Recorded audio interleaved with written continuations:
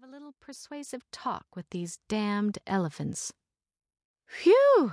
So what is it, you think, about 1,000 degrees out there?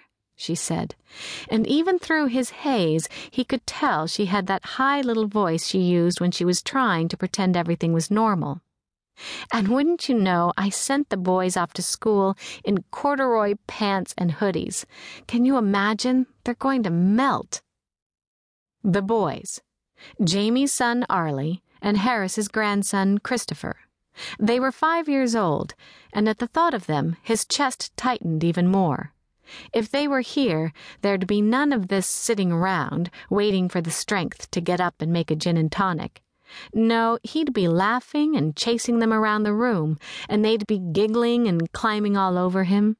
They saw him as a piece of living, breathing playground equipment, and he didn't try to make them see any different. Every afternoon since they started kindergarten in the fall, he'd met their school bus and spun them around in the driveway, then pretend raced them to the back door where Jamie was waiting for them. It made him tired to think of it. But he'd be better by 3:15 when the bus came. Of course he would. He exhaled, wondered if Jamie would get all crazy alarmed if he slid down onto the floor, maybe curled up here beside the table until the boys came home. He didn't feel like walking to the couch now, and all he needed was a nap. She was squinting at him, giving him that look that said he was a pathetic old man, which was ridiculous because he was only 68 years old, and he happened to be, he'd actually looked this up, only 2 days older than Robert Redford. And did he really need to remind her that hardly anybody would dare put Redford in the pathetic category yet? Hell, he still got the girl in most movies. Harris took another ice-cold swig of water and looked at her.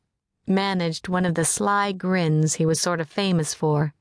Ever since he'd walked out on his wife and son back, during the Pleistocene era, and had taken up with a new receptionist at the construction company where he had worked, he'd somehow had this image to uphold, as somebody who couldn't stay away from women. People in town wouldn't hear of him acting any other way. Even now, tired of it all, he still had to be the town's sexy old rascal, still had to wear his jeans tight and his hair long, and he had to at least leer. Redford seemed a little puffy, doughy around the middle if you looked close, but this rock-hard body Harris had, well, he had his life of doing construction to thank for this, plus the fact that when he got to retirement age, instead of sitting down or going fishing, Harris had taken on the real task of life, raising his grandson.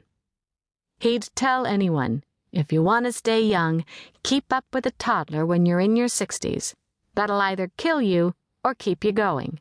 For him, it had been the tonic he needed, saved him from all the guilt that had gnawed away at his insides.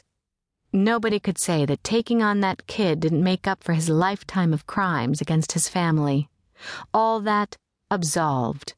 All those screwed-up days he'd spent around the time he left Maggie, when he just had to leave or else die in this house. Die of the boredom, because there was a whole catalog of ways to be bored married to Maggie. Sitting in the dining room, listening to the forks clicking on the wedding present china. Listening to the piping voice of little Nate, who always needed something, always wanted to play catch outside, always wanted to help Harris bang the hammers on the nails. Or listening to Maggie talk on, pursing her lips and looking at him across the table, smiling like she was a member of some smug little housewives' club, jabbering on about Olivia's meatloaf recipe, and should we have the Simpsons over? And him thinking, yeah, let's do. I slept with June Simpson just last month when I was there redoing her kitchen. God, it was everything. The heaviness of the light, the future bearing down on him so hard it was like none of the air was left.